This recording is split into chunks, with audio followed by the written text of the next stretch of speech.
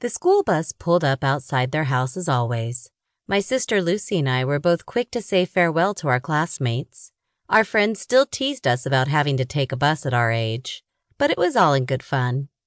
Our parents were pretty frugal and didn't see much sense in purchasing cars for either of us until after we graduated.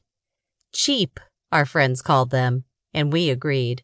But there was more sensibility in their supposed cheapness than simply depriving us of a teenage rite of passage to save a few bucks.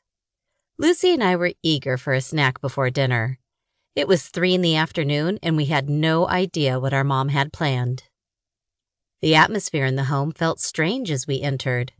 It was an unnerving sort of stillness neither of us had ever been accustomed to before. There wasn't the usual hustle and bustle as Mom busied herself with the chores and making sure the family was cared for every day as she always did. Instead, the house was enveloped within an eerie silence. It was a thick tension.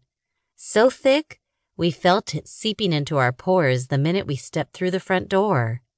We couldn't quite put our fingers on it. It had been a day like any other day. Lucy and I had woken up at around 7 that morning. We'd been able to give our father a quick peck on the cheek and made our school lunches as quickly as possible before grabbing an apple on the way out in lieu of a breakfast. There had been no calls for us while we were at school. Nothing unusual about our day. It was a typical day for a couple of teenagers out in the suburbs. School, mock flirting, gossip, and study. The same day that millions of teenagers were likely to experience. But Lucy and I knew something was about to go terribly wrong. It was instinctual. Sisters always had that kind of premonition.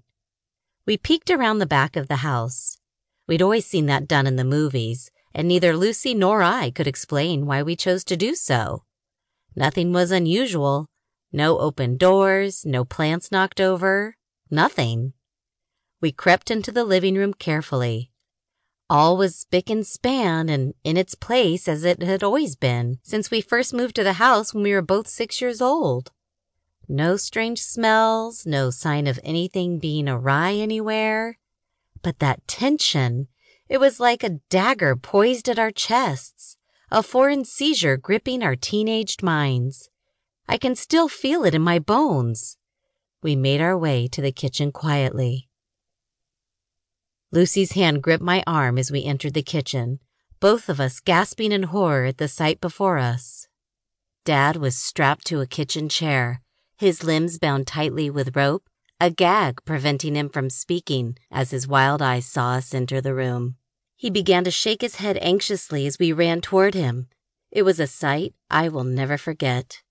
It's burned indelibly into my mind, even as I speak. "Girls, what are you doing home?" I turned at the sound of my mom's voice, confusion furrowing my brow as she emerged from the shadows, appearing flustered and somehow agitated that Lucy and I were there. We had meant to have been visiting our aunt after school, but she had canceled as our cousin had fallen ill, contacting the school principal so he could let us know to go straight home instead. Clearly, Mom hadn't been told. "Listen, girls, I can't explain everything just now, but I do need you to get out of the house. There have been some things going on that your father and I have kept secret from you. Now, I just need you to get outside where it is safe," Mom insisted as she ushered us toward the front door. "What about Dad?" Lucy sobbed. "It's all right, love. I will get your dad free and we will meet you outside. Please, just wait in the street for us." Taking Lucy's hand, I led her outside, glancing back briefly to see Mom struggling with the knotted ropes. I had no idea what was going on. All we could do was what we were told, confident that Mom and Dad would make everything all right again. "What do you think is going on?" Lucy's voice trembled, and I could see faint tears welling in her eyes. "I have no idea. Oh, God, I have no idea."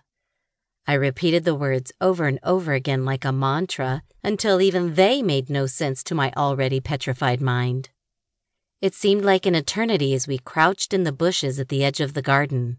My eyes were peeled, watching for any movement.